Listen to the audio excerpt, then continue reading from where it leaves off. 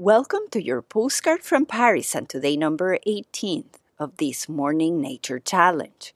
We're in the middle of a heat wave in Paris and it's estimated that the temperature later today will reach 39 degrees. Catching the fresh morning air and being able to move and exercise outside early morning was crucial. The very first thing I do before I start my morning walk is to check my posture.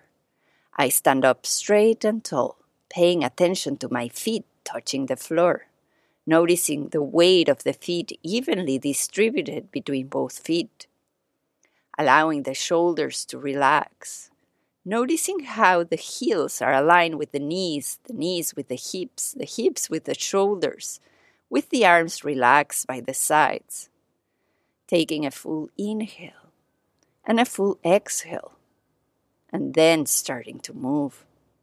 Today, as part of your next morning challenge, I invite you to pay attention and be curious about how your body moves in your everyday life.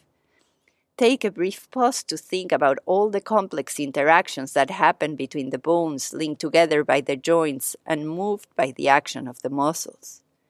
Notice how it feels to create brief moments of awareness to pay attention to your posture and the alignment of your body as you start your day. Is your back straight and are your shoulders relaxed right now?